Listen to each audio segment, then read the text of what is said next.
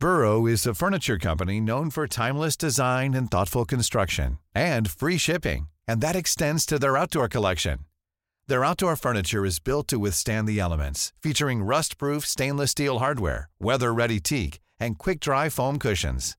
For Memorial Day, get 15% off your Burrow purchase at burrow.com/ACAST, and up to 25% off outdoor.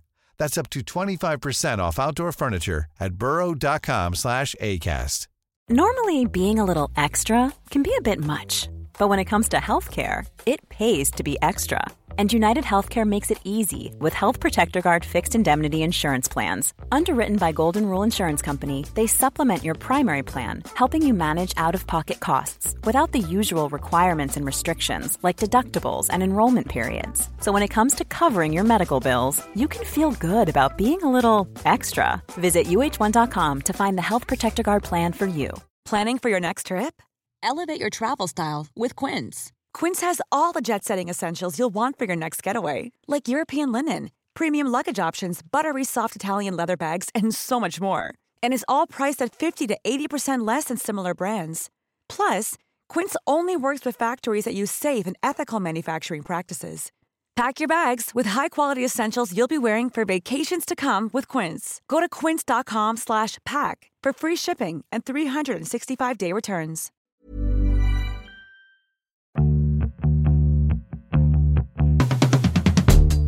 Hi, and welcome to Everything is Fine, a podcast for women over 40.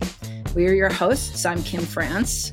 And I'm Jen Romolini. And Jen, we were getting into it before we started recording. Tell me what's on your mind. Oh, I don't know. You know, it's so funny. You know how in therapy, sometimes you're like, I'm done, I'm healed. Like there's just like a week where you're just like, I don't need this anymore. Yeah. Well, I had that last week. I was just sitting there with my therapist being like, it's all fixed. It's just fucking all fixed. And then this week, circumstances didn't change. But I changed. I am ornery. I am angry. I am reactive. I am super anxious.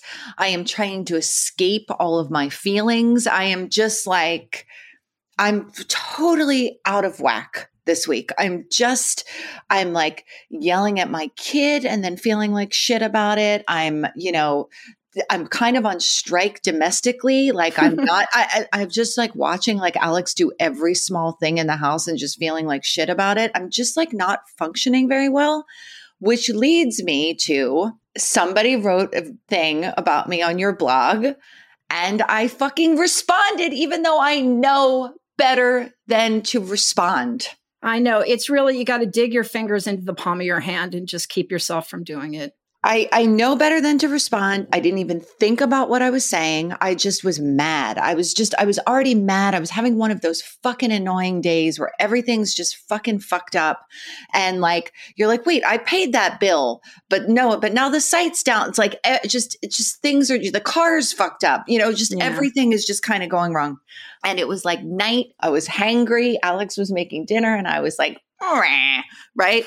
But I want to address a couple of things in it because what it was last week we did an episode. You were really sick, which I want to talk about in a second. You were really sick and I just kind of danced around you and just kind of like was like, whoa, all right. How about this? How about this? And I said some things that I didn't even necessarily mean. I don't think I said anything that was so, harmful, but I was kind of like bigger than I think that I feel. Okay. Mm-hmm. And we were talking specifically about Meghan Markle and Prince Harry. And I've since read the book, by the way, or listened to it. And I love the fucking book. So let me just say that I love the book and I love him. And I even love her, which is why this is so ironic that this happened. But last week I got two things wrong. First off, I called his ghostwriter sleazy. I didn't even know what his ghostwriter was. I had heard that through maybe I had seen a flash of an article and I called Prince Harry's ghostwriter sleazy. This guy is not sleazy. He's the writer of The Tender Bar. He's won a ton of awards. He's a journalist. He's fine. Okay. Well, the second thing was I called Prince Harry, a soft boy, which I stand by because I love soft boys. Nobody even knows what a definition of that is, and neither do I really. Well, when Nancy Jo Sales came on, she said a soft boy is a guy who acts like a sensitive guy, but is actually a fuck boy. Okay, well, I don't know if that's how I was using. So I misused that. So second demerit against me. I misused soft boy. What I meant was, compared to William, Harry is like an emotional guy. It seems like he's very connected to his emotions and seems sensitive. And I meant it in a very complimentary way, but to this reviewer, it did not come across that way. And then the last thing I said, and this is the thing I really want to talk about, is I called both of them basic, which I can't believe I used the word basic because it is a term that I fucking hate and think is stupid. But I was just sort of quickly riffing and I did it. And I said, oh, well, they're fucking basic. That's why she calls him H. They're just basic assholes. And I said that. I don't even really think that. I think that they are maybe have shown the world a lot of their intimate details to a point that it seems a little corny. But at the same time, somebody pointed this out, and I want to say that I don't know if this is right. And when I don't know if something's right, I always defer to someone else, particularly in this case, a woman of color. Somebody said that calling Meghan basic was incredibly disparaging, particularly because she's a woman of color. And because I don't know that, I'm probably fucking wrong. I respect Meghan Markle. I think Meghan Markle and Prince Harry have done a lot of good for the world. And my whole point in that rant was saying that I actually thought they were in a bad position because I thought the media had exploited them. And anyway, if I got any of that wrong, I'm sorry, but I'm especially sorry for engaging with a commenter because I think that is always the worst. And you never know where the other person is coming from. And I did not handle it with compassion or even a lot of finesse. So that is my rant. When you have responded to people in the past, you have responded with those things. So I think you should give yourself a little credit for typically being an extremely empathetic responder to comments. Thank you. You know, I have a lot of feelings about this because it's happening on my blog. Yes. And I do feel like, and I don't know if it's because of this, but there has been an ugliness in the comments of my blog that corresponds with starting this podcast. It's me. And no, it's not you. It's not you. I don't know. Maybe they came from the podcast first, maybe the blog first. I don't know. But anyway, I think that we're trying, we're trying. And doing a show like this, where you're really talking off the top of your head with very little planning, means that sometimes you go on rants. And even if when you listen to the episode again before it airs, you're like, oh, maybe I shouldn't have said that. Oh, I don't know. Oh, let it go. Don't want to start editing myself too much. Yeah. Yeah. But it's like, we I don't think that was a massive fuck up. I think it was a misstep. Yeah. And I'm not even sure if it was a massive fuck up. I just I wouldn't 100% stand by it is the thing. Yeah. And also, I mean, in the comment, and the thing is, I may not have responded if it wasn't your blog. Mm-hmm. I mean, you have an old timey blog. You know what I mean? I have a 2004 blog. I absolutely do. You do, and it feels like intimate. And also, I knew you were sick, and I got defensive, and it was a mistake. But I will say this, like, the person compared me to Joe Rogan, which, okay. Okay. Like I can't. All right. But what I'm really going to say about that is I think that one thing that is weird about doing a show like this, and I don't know if this is interesting for listeners or not, but like, we don't really make any money off this. We don't make, like, our ads. I probably am not allowed to talk about how much it is, but it's like, it sustains itself through the Patreon. And that's how we pay the person who edits it. So thank you, all of our patrons, because really that's how we keep the lights on. Really. But, one of the things that it was one person, and one person was really upset. And I feel really badly. That is the other thing. Whenever you engage in something ugly like this online, whenever you engage in an ugly fashion, I feel so bad and so ashamed. This person is clearly very upset. But one of the things the person said was, you have power, you have a platform. And I think that I don't really think of that every week when we're doing this show. I don't. And that is a mistake. And it's come up a couple of times where it's like, oh, I'm just talking to my friend every week.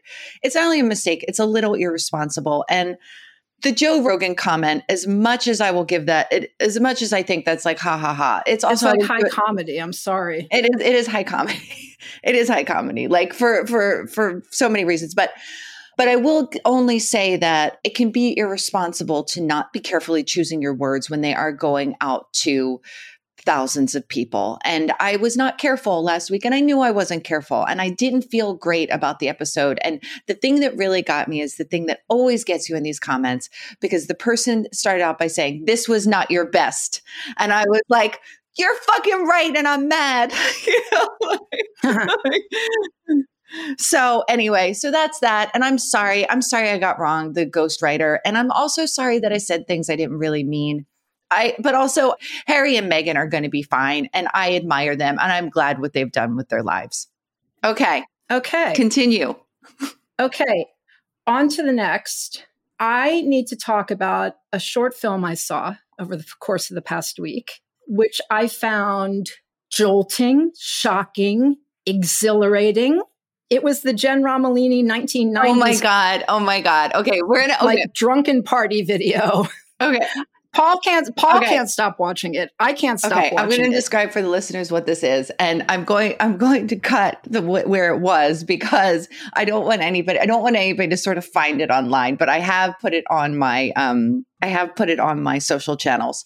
For a number of reasons, because I don't want people to know this identifying details. But okay, so I will describe what this is. What this video is somebody, when I went to college the first time that I failed out sort of spectacularly, somebody at a college party in 1993 had a VHS camcorder.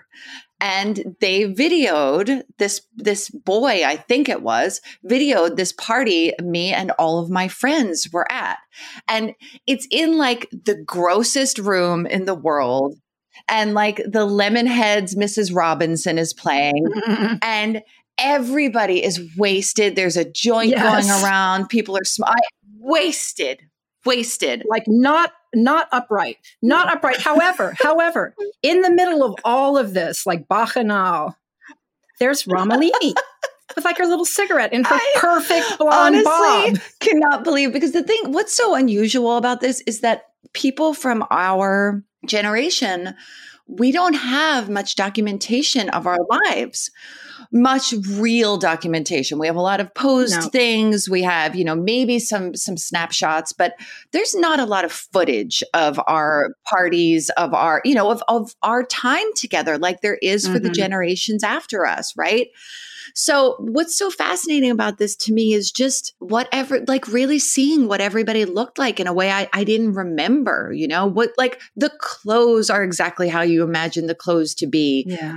The partying is as raucous as you imagined it to be.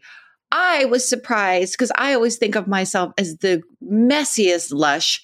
I was surprised to see myself in the center of that, looking kind of fine. I was shocked. You look great. You look totally together. You were like the cousin Marilyn of the party. I was very, very surprised. Anyway, someone unearthed this on YouTube months ago, and I was just writing about being that age in my book, like writing in this one part of my revision. And I was like, oh, wait, you know what? I'm going to pull that video up, because I want to see I think I'm going to get a lot of details from that I wouldn't have otherwise. So I watched it, and then I couldn't stop watching it, because the thing is, I'm not the star of it. I'm in it like a couple of seconds. It's everybody around me that's so fascinating. Just these boys, just like having, and like the boys that we were like in love with and having sex with. And, you could just see them, the long hair, the flannels. It was just a whole mess. I loved it. I love it. I love it a lot too. I'm surprised that you loved it as much as I did. But yes, it's on my Instagram under 1993 on my highlights, if anybody wants to see this. It's just because you can never really get a good look at anything that's going on in the video. Yes. It's shot so crazily that it's like a perfect pop song. Like perfect pop songs are too short and you just want to hear them again immediately. Yeah. And this was just like every angle is just super quick. Every shot is super quick. And you can't really see any of it. No, you can't. Although there is one part that I was like, I had PTSD. I was like, oh my God, my friend that I talk about, my ex-friend that I've talked about in the podcast before, is in it for a second and yells at me in a really loud way, just like, is like, I'm going to fucking kill you. And it's like the only voice you hear almost throughout the whole thing. And it's just like, I don't know what I did. It's true. Something horrible, I guess. I don't know. Oh my God. You know what it is? All of this comes down to is just like, just hating yourself. Like not the video, but like all of how I'm feeling and the reacting to the commenter and like even that person in the video, I'm going to fucking kill you, is just like that undercurrent that I sometimes think I eradicate. And I'm like smug in the fact that I'm so healthy and I've eradicated it. And then something triggers it again. And it's just like this well of self-loathing that when is it going to go away? Well, I mean, it's like we, if we were like the Zen masters who had been training their brains, for years and years and months and days to not respond to that negative self-talk. Right. Your brain does what your brain is used to doing. And unfortunately, both of our brains are really used to like kicking the shit out of ourselves. Right. It takes a lot of work to build it's like building a new pathway. Yes. And it is like really observing it and being okay with sitting in the discomfort of it. Mm-hmm. And the other night, I just couldn't, it was so weird. In real time, I could see, and this doesn't always happen, but in real time, I felt really anxious. I felt really upset. And I felt really like a lot of self-loathing and a lot of insecurity.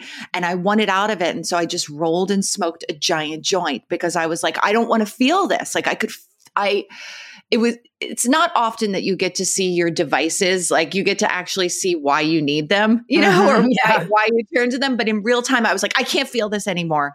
And like walked around the corner and like with a joint, and then saw my neighbor, like mom neighbor, who I don't know if she knows I'm a big stoner, who was like doing something wholesome. And I was like, hi. What time was it? It was like 7:30 at night. Okay. So an acceptable time. Yeah. She was like dealing with her, recycling. And I like was hiding the joint behind me as if it wasn't like she couldn't smell it. Yeah. Exactly. As if I wasn't like Pigpen of cannabis. Although the ambient smell of Los Angeles is and has been for some time now, marijuana. It's true. And it's getting that way here. It's true. Is it? It is getting that way here. Bodegas are selling weed now. Wait, what? Bodegas are openly selling weed. It's because we're in this weird legal never land right now where it's going to take a couple of years to figure out the retail aspect of like selling pot in New York. And so because it's now not illegal, all of these bodegas are selling it. And I think, someone who knows about these things was telling me like as soon as they start getting ready to roll out all of the dispensaries, then those places will be shut down. Oh, you are living the salad days of weed right now, because that was exactly what happened here. And it was so great. You could walk in anywhere. You could pick out buds. It was amazing. It was like a pot utopia. However, once the dispensaries come in, it becomes so weird and sanitized and so much more expensive.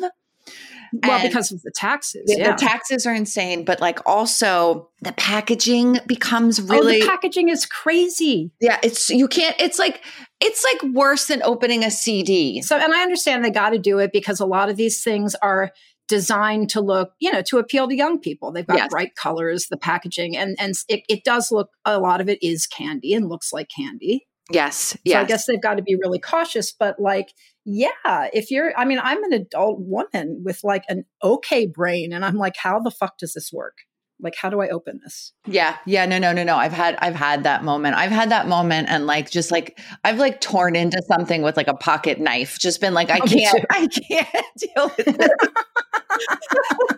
What the fuck is this? Like, you're supposed to be a delicate lady with your edibles, but it's not possible. I know. Do not stand between me and my weed. Exactly. I know. Which, by the way, I'm back on the weed, and it's like not. My psychiatrist is like, stop, and I'm like, sure, and then I'm like, no, and it's not great. I think it's not helping the anxiety and like sort of low key depression. But I think what it is also is I have 2 big projects coming out. Like I'm about to finish my book, and that will be the end of me being able to touch it anymore. Then it's like, well, that's it. This is the book you made. Fuck you. Mm-hmm. This is what you could do. So I'm like hoarding it. I'm like holding on to it, Mm-hmm. And then I have a big podcast coming out at the end of March, and I'm really nervous about putting work out into the world. I'm like really scared about it. I'm like, oh, what are people going to think? And what people are going to love that podcast. It's very different than this one. And I think you guys will really get into it, especially those of you who are interested in the stories we tell about the magazine world. Yeah, maybe. I hope so. But anyway, I'm just feeling very nervous about it. And to that point, I read an excellent book called Simple Passion by Ani Erno, I think is how you pronounce it. Yeah, I don't know how to pronounce her name. I looked it up, and that was what it said, but I think I'm still pronouncing it wrong. But anyway, it was the Nobel Prize winner in 2022. I don't know if have you seen it or read it? I knew that she won the Nobel for it, but I haven't read anything by her ever. Okay, it's a 60-page book. So it is like the fastest book. And it's all about an affair she had in the 80s. And it is just the obsession of being in love with somebody who's kind of withholding emotionally. And like, he's married. The guy she's having this affair with is married. And it is just a 60-page ride of just her being in this, like every way you feel when you're obsessed with another person, when you're fucking somebody, when the sex is really good, when you are just fully absorbed in like a sexual stew. And you know what? I was thinking about that sexual stew. I was thinking about the times in my life that I've been like, dickmatized, for lack of a better. Oh, dickmatized is good. Dickmatized. I didn't invent that. Okay. And it's not entirely enjoyable. No, it's not. It's not entirely enjoyable. That kind of like sexual obsession is uncomfortable. Yes, absolutely. And she gets at that so well. And it's an uncomfortable book in that way, but it's so honest, but it's also kind of meta. But anyway, the very end of it. So I've been having all these feelings about like releasing my own work into the world and like the fucking the terror of that. And at the very end of this book, it's not spoiling anything, but she says this, to go on writing is also a means of delaying the trauma of giving this to others to read. Hence why I keep writing. I hadn't considered this eventuality while I still felt the need to write. But now that I have satisfied this need, I stare at the written pages with astonishment and something resembling shame, feelings I certainly never felt when I was living out my passion and writing about it. And then the last line is, she's talking about like how right now it's just scribbles. They're all her own. The story is all her own. Once I start typing out the text, once it appears before me in public characters, I shall be through with innocence. Wow. And I've been thinking about that so much because I've been thinking about, how do we hold ourselves back from actually doing things? Why? It's like we want to stay in one place, even if it's uncomfortable, because the unknown of the future is scarier. Scarier, for sure. Reception or anything. It's just anything scary. It's just like keeping yourself stuck. It's like, oh, I'm stuck. And I never think to myself, oh, I'm keeping myself here. Oh, I do. You do? You do? Oh, yes. Oh, sure. Okay. I absolutely think my stuckness is a result of like what's going on in my head and not external events. Is that what you mean? Yes, it's exactly what I mean. Like I keep myself stuck because I'm afraid of the next step. Yeah. Well, it's the thing about the brain, your grooves in your brain again, though. I think it just like you get stuck and you do the same fucking thing, the same way, like, a mouse goes back to the cheese every single day. Yeah. And it's like, even if you don't love it, even if you don't love the routine, you're just like, well, this is actually such an obvious conversation. This is how you could tell I've been smoking too much weed. But like, it's such an obvious conversation because we get stuck in our patterns, we get stuck in our routines. And like, even if we're not satisfied, it's like, well, this is easy. Or I know this, like this I know. Yes, this I know. And the unknown is terrifying. I think that's why a lot of people stay in marriages. I was just about to say that exact sentence. I mean, I remember thinking, like, because I was alone for a long time after I left my husband.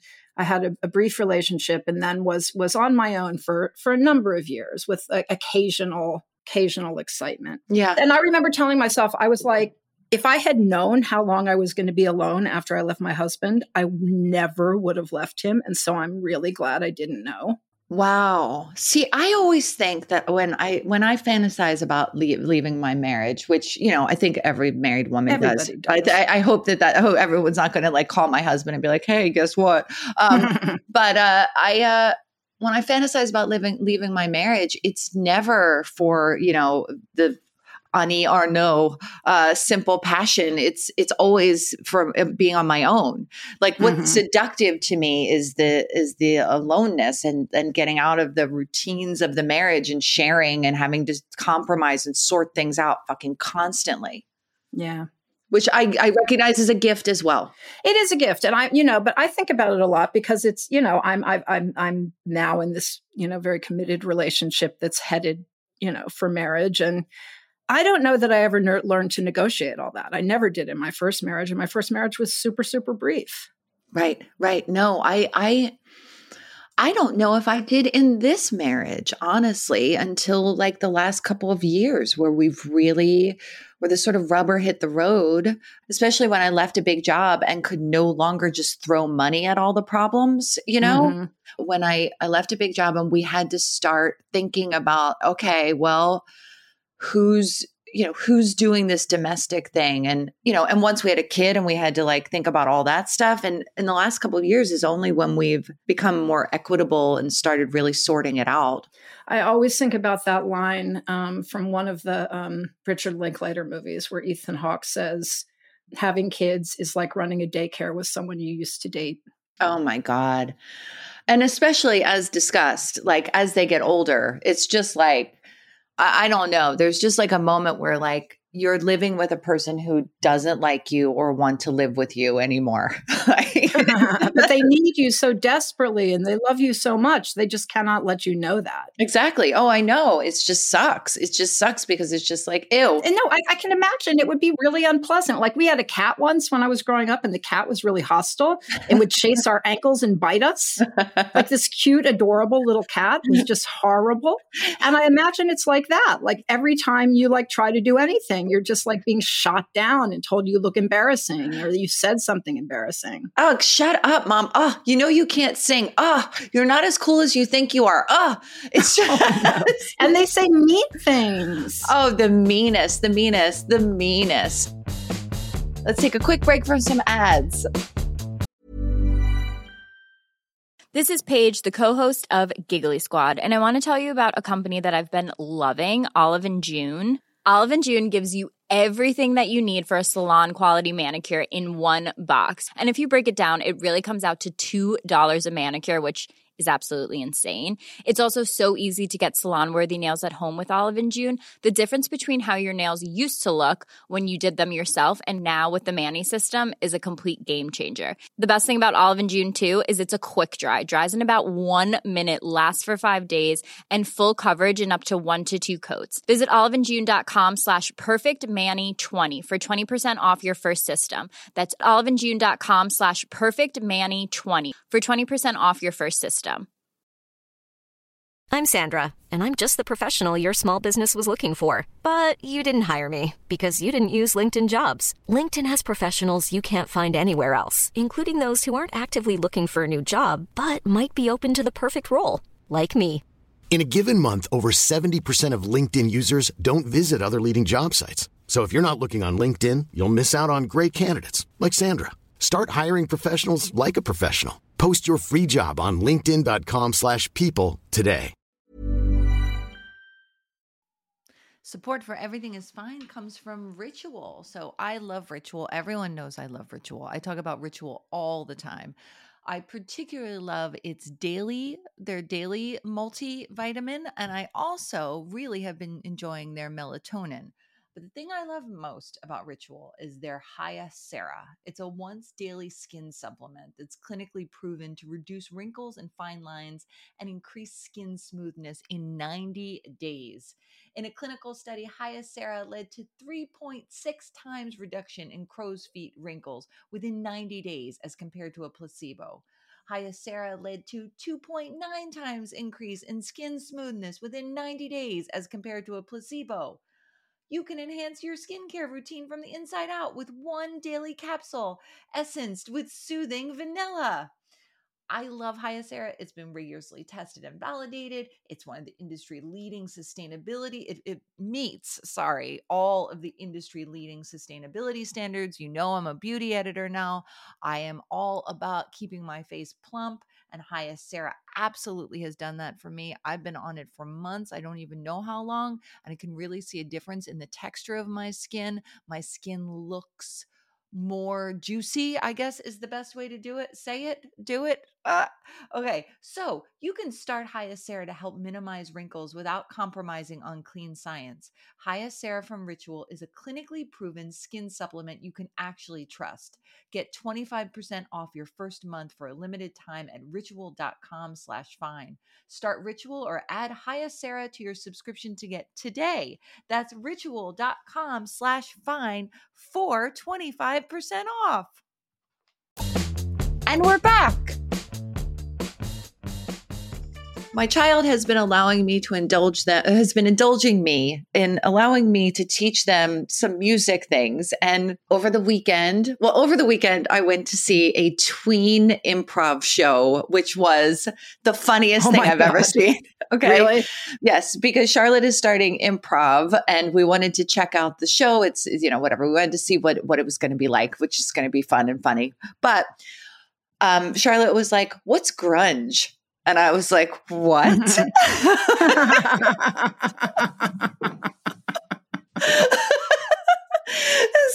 I took them through like a whole, the whole ride there, like a whole, Temple of the Dog, Pearl Jam, Nirvana, Soundgarden. I was like, this is crazy listening to these songs. And then I was talking about wanting to see Madonna on tour this summer. Oh, I know this tour. I want to see Madonna. It's like the tickets are literally, some of them, not even scalped, are $8,000. I'm like, I don't know. I don't know about that. I don't know. But my kid had never really heard Madonna. So I've been listening for 2 days to all Madonna songs. And that's been really fun. I'll bet. Did you like Madonna? Wait, this is a good question. I loved Madonna. Okay, good. I thought that Madonna's just you couldn't grow up when we did and not love Madonna. No, Desperately Seeking Susan came out the summer after my freshman year of college. Okay. And I remember going to see it. I was in New York that summer and I remember going to see it at Lincoln. There used to be a movie theater in Columbus Circle. Okay. Seeing it there. It was this great big old movie theater with a bunch of girls I went to college with. And it ends with Into the Groove. Oh. And it was just so exhilarating and so great. And the way she looked. Yes. It's hard to explain to people who weren't there for it how it was just an infinity loop of obsession with her. Yes. And it was like the world changed. It was like one of those moments where you just really felt like, oh, this is amazing. Has this ever happened before? This is, you know. And, there's so many good songs, like Borderline is great. There's just Holiday. Oh, Holiday is great. Even the True Blue album is great. You just kind of keep going and going. Like a Prayer is great. It's just, No, they were amazing. I mean, she was not like a great musical talent. No, but her songs were as addictive as anybody's. Well, and maybe the songs were as addictive as anybody's, in part because when I think of them, I think of the videos. Like when I hear them, I'm conjuring the videos because, you know, her rise coincided with MTV's rise, right? And I mean, I can't separate them in my mind. When I hear Papa Don't Preach, I just see that video and I'm just like, oh my God, her hair, that shirt. The muscles, yeah. Oh, amazing. Italians do a better shirt. It's just incredible. Anyway, Madonna's been fun. And I also, speaking of icons, watched Elvis, the movie. And how did you feel about that? Well, I had not watched it because I was like, what the fuck? 3.5 hours. What is this? I am never going to watch this. And we decided to watch it over 2 nights, like almost like it was like a mini series. And I thought it was amazing, actually. I thought it was a great movie. I think it's my favorite of Baz Luhrmann's movies, I think. Really, maybe I had no interest in it. Maybe I'll have to go watch it. But how sad about Lisa Marie? I know. Well, that was part of why I wanted to see it. That whole story, the whole story of Elvis is so, so, so sad. And I had really forgotten it. I had forgotten like the whole trajectory of his career. I knew it because I read Elvis and Me when I was like, I don't know, young, because I was obsessed with Priscilla Presley. Still am to some degree. But their whole story is so tragic. He was so, speaking of exploited, he was so exploited and used and abused. And then Lisa Marie, I mean. She was a baby. I know. She was, her dad died at 42 of a heart attack. I mean, obviously brought on by all of the drugs he did and his lifestyle. And I think she was 54. Maybe? I think 54, 55, yeah. But she just lost her son who died by suicide. Oh, I know. It's just, and the sister, the daughter who's left was apparently very close to the brother. It's very sad. It's just as sad as it could possibly be. It's unbelievably sad. And the fact that she was just the night before at the Golden Globes, it's just, or 2 nights, but I don't know if it was 1 night or 2 nights, but was just very out in public, just giving because she's not a super public figure, but she was just out on the red carpet giving interviews, that was wild. It's scary. And it scares me because I'm older than her.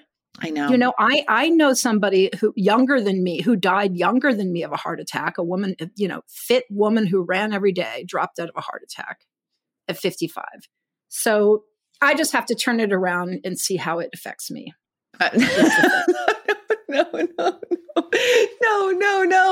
No. We're going to get horrible comments. My God, that was a joke. I know. That joke. We need like a sound effect, so that it's like, we need to just be like the morning zoo and oh my God, that's a pivot. That's it. There we go. That's what we're going to do from now on, just so everybody knows we're not taking ourselves seriously. No, I know. Oh God, I can't think about getting old.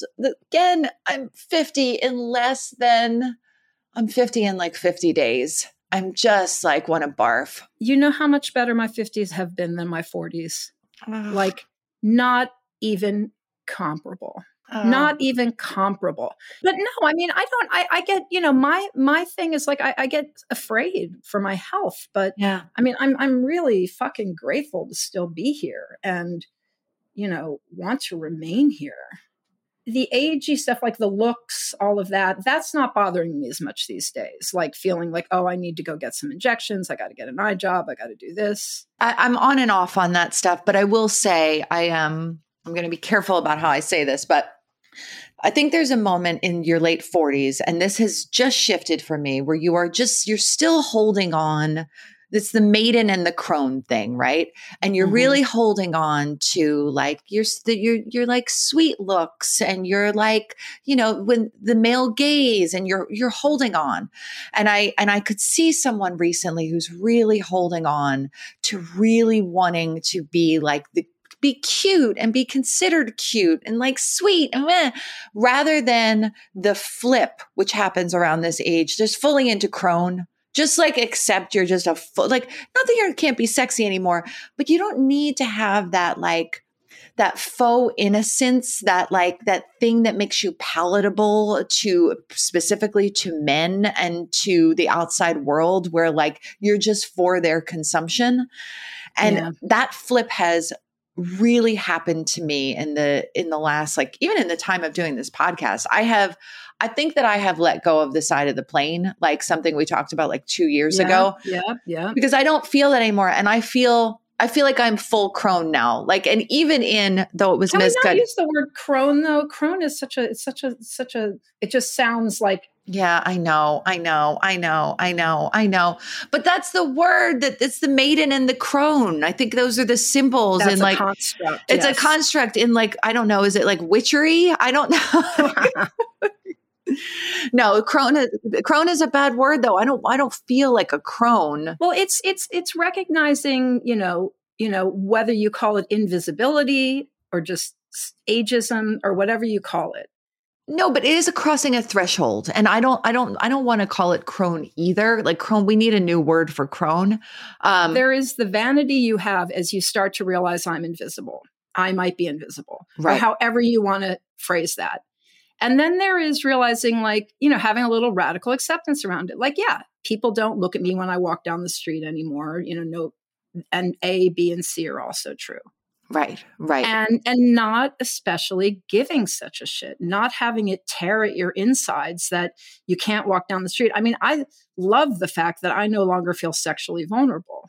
Yes. As girls in this country, like we were all being catcalled by the time we were like 13, and not telling our parents and not having any context for what that was, doing to us and how, I was terrified of men, and I love not having that be an aspect of my life anymore.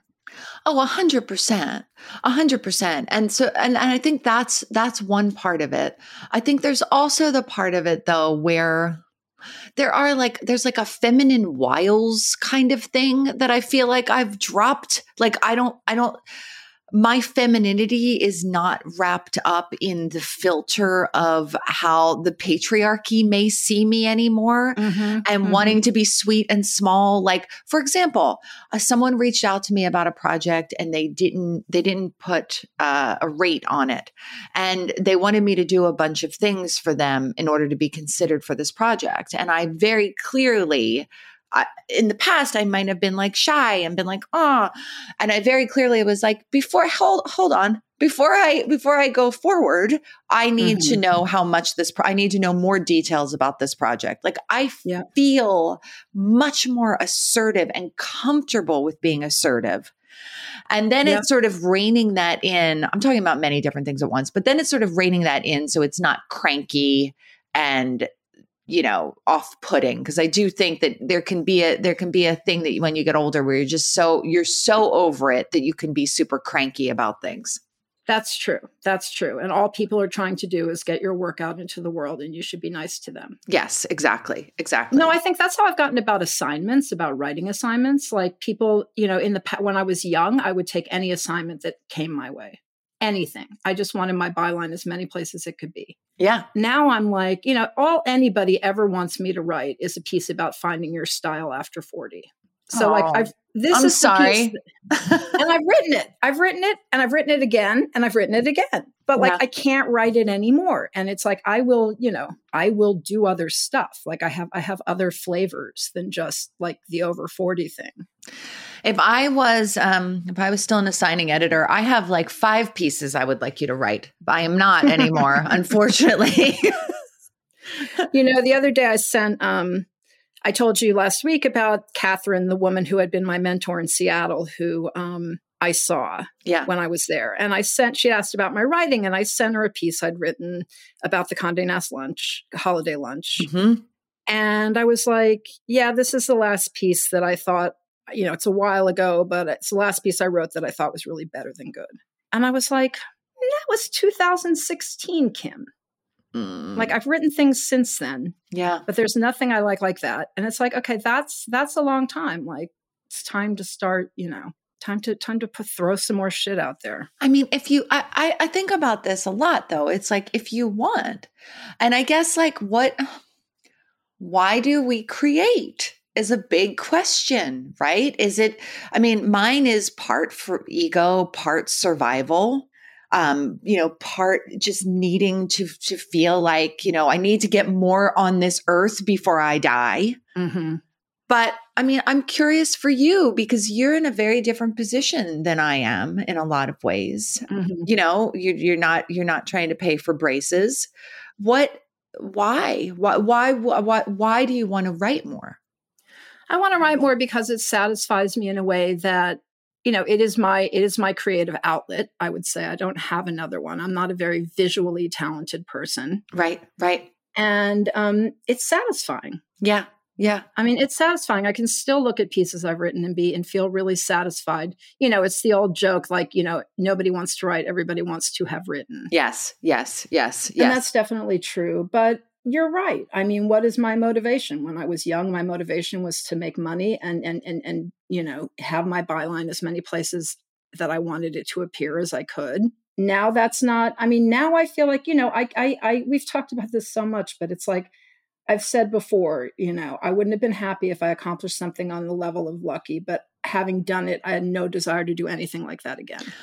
I know. And I think, and by the way, let me just back up and be very clear that I think that you should write. And I text you this constantly, and I text you ideas frequently, not constantly, but a couple times a month. I am like, you should write about that. You should write about this. But I was supposed to do a regular column for the internet. Like at the beginning of the summer, I had signed on to do it. And I'm done with writing for the internet for the most part. I mean, if I have to write a promotional story or two around my book, but I don't like it. It doesn't serve me. I don't need it. I don't like that kind of exchange. I can't really swim in order to write for the internet, you need to be extremely online, and you need to just have an idea of sort of so many points of view and have everything in your mind at once, because everything's changing so fast, and the internet is such an ugly place, and whatever. So I couldn't do it. I could not do it. I tried. I wrote like 7 drafts of the same story. Every time just kept choking. And it was like my body and brain were saying, no, this is not for you. This is not for you anymore. And I was a daily blogger, like a couple a day, like fashion news blogger. And then like a regular, just pumping that shit out. It broke my brain in a way that I don't want to do it again. I don't want to anticipate the ugliness so that I've built it into the story. So I'm like couching against every possible angle. And it's too much. Yep, I get it. What else is happening with you this week? What else did you watch, see, listen to? Well, I am feeling better today, but I actually got sicker than I was last week and was pretty much just asleep on the sofa for the entire week. But I've been thinking about like movies that I don't even have to turn the volume on when I'm like not entirely in the mood to like focus on something, like on the flight back from Seattle or this past week lying on the sofa, like those movies like Big Lebowski. Yeah. Where you don't need to watch it. You just sort of can like let the happy images like wash over you and enjoy like the movie, or Fast Times, I feel like. So that's what I've been doing. And then I've decided I need to be more healthy. And so especially since I've been sick and I have had no appetite. So I bought a bunch of green juice. Okay. And yesterday I just I drank green juice all day. How did that feel? Well, it's how it felt the next day. Oh, no. Oh God. It was like my body doesn't even know what's happening to it. It's like it was crazy. I speaking of like comfort movies, I watched Pretty Woman the other night. And how was that? What was weird? Okay, so first off, that movie should have ended with its original ending, that they did not get together. Like that sort of tack on ending. What was the original ending? The original ending was like they go their separate ways. It's like they had this encounter. They both fuck people for money. They discover, their likeness. And and they teach each other something. And then of course it's not going to work out because she's a sex worker and he's like a rich man, and they go their separate ways. Instead, they added this like very hokey Hollywood ending tacked it on the end. But it held up better. I mean, it's obviously there's all kinds of like sexism and all sorts of problems with it. It held up a lot better than I thought because of two things. One, Julia Roberts is just incredible. You just can't stop looking at her. She is magnificently beautiful and charming, and just like cannot take your eyes off and her. And she has a very, very expressive face. An incredibly expressive face, and just like does something with this role that is like just amazing. It's just like it's perfect performance. And the thing is about this movie that I really thought about is something I do not think today, and I'm not going to mention names because I get all kinds of trouble when I do that. Leading men today often do not look like they know how to fuck. Richard Gere looks like he knows how to fuck. That's hilarious. You are just like, oh, yes, sir. You know how to fuck. This is a thing people do not talk about in that movie, that Richard Gere is just like, oh, yep, fucking. It's like he gets it. And the way he touches her, the way that he just moves in, just all of it, they have really good chemistry, but he's just sexy, and sexy in a way that leading men of today, for me, are not, this is not a universal point, but a lot of the rom-com package things, the men do not look like this. No. You know, it's funny that you should mention him because we recently, Paul's son was here and he had never seen American Gigolo. Mm-hmm. So we queued it up and it was awful. Wow. Like we couldn't stop watching it. It's like, okay, is it going to hold up? Is it not going to hold up? And I mean, the acting is just atrocious. Wow.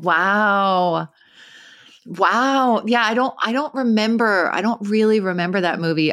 Karina Longworth did a really good episode of You Must Remember This about American Gigolo, which taught me a lot about like the behind the scenes of it and the scandal surrounding it, that it was, that, you know, there was a lot of gay undertones and this was very scandalous and, you know, but I don't remember it, but I don't know. Is he a good actor? I don't know. I don't know either. He's never been one of my favorites. I don't dislike him, but I've never found him sexy. I know you do or you don't. Yeah, you do or you don't. I mean, I guess it's like olives. You like them or you don't. But and I think most people do find. I mean, I think I'm in the minority. I think has been widely considered to be sexy. There's something about him that's just a tiny bit bitch face. Well, yeah, but I mean, that's the thing. That might be your kink. Like, I love a bitch face.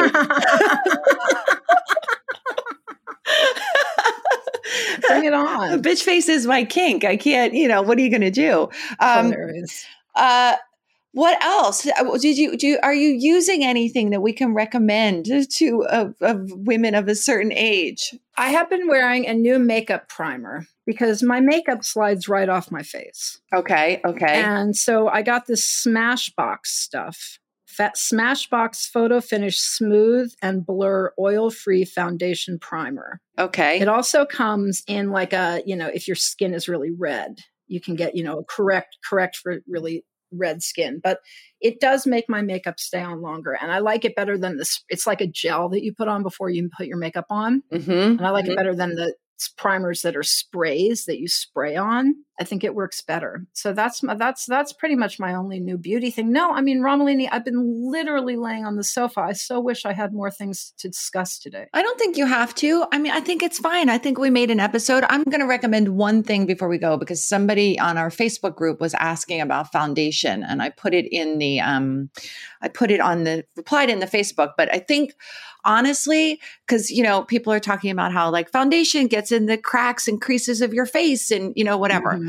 And I have a very red nose right now. I have a lot of broken blood vessels in the corners of my nose. So I don't usually wear foundation, but I've been covering them up until I decide to remove them because they just popped up, by the way, just broken capillaries. All right. Okay, fine. But Ilia, I don't know if that's how you pronounce it, Ilia, They have a super serum skin tint SPF 40 foundation is the full name of it. And I will put it in the show notes. Yes. And it's basically a tinted moisturizer. It has like, you know, there are, I think, like 20 different tones to choose from. So it's really good at a good match for your skin. But it really goes on super silky and dewy. It leaves a real dewiness to the face. And it's very light. And I really, really, really like it. It's like a combination serum, SPF, and foundation in one. I like this whole, I mean, it's not such a new trend, but I really like the beauty trend of like beauty products that have like, I mean, makeup that has beauty products in it. Yes. Yes. Me too. Me too. I like that too. A lot. Okay. Well, look, we made an episode. We did it. We did it. We did. Thanks for putting up with us, everybody. And, you know, thanks for listening to Everything is Fine again this week. We're your hosts. I'm Jen Romolini. And I'm Kim France. If you like the show, please rate and review it across the platforms. It really helps people find the show, especially Apple Podcasts. If you want to support the production of the show, we have a Patreon. It's patreon.com/Everything is Fine. We do live events there. Sometimes we blog there. Sometimes we put up bonus episodes. But really, like I said earlier in this episode, it's really to help us keep the lights on. If you want to follow us on social media, we have a robust and private Facebook group. We also are on Instagram at EIF Podcast. We're on Twitter. We're on LinkedIn. If you want to follow Kim, you can go to her blog, girlsofacertainage.com. If you want to follow me, I'm at tinyletter.com/Jennifer Romolini. The show is mixed and edited by the wonderful Natalie Rivera. Thank you again, Natalie. And we'll be back next week.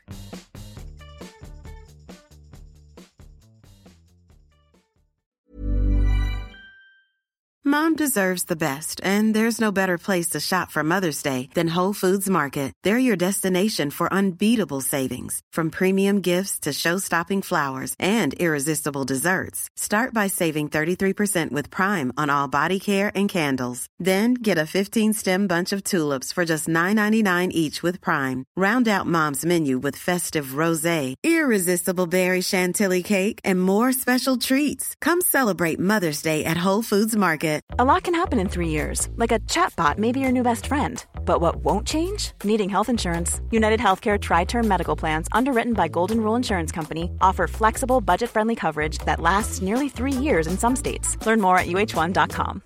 Here's a cool fact. A crocodile can't stick out its tongue. Another cool fact, you can get short-term health insurance for a month or just under a year in some states. United Healthcare short-term insurance plans are designed for people who are between jobs, coming off their parents' plan, or turning a side hustle into a full-time gig. Underwritten by Golden Rule Insurance Company, they offer flexible, budget-friendly coverage with access to a nationwide network of doctors and hospitals. Get more cool facts about United Healthcare short-term plans at uh1.com.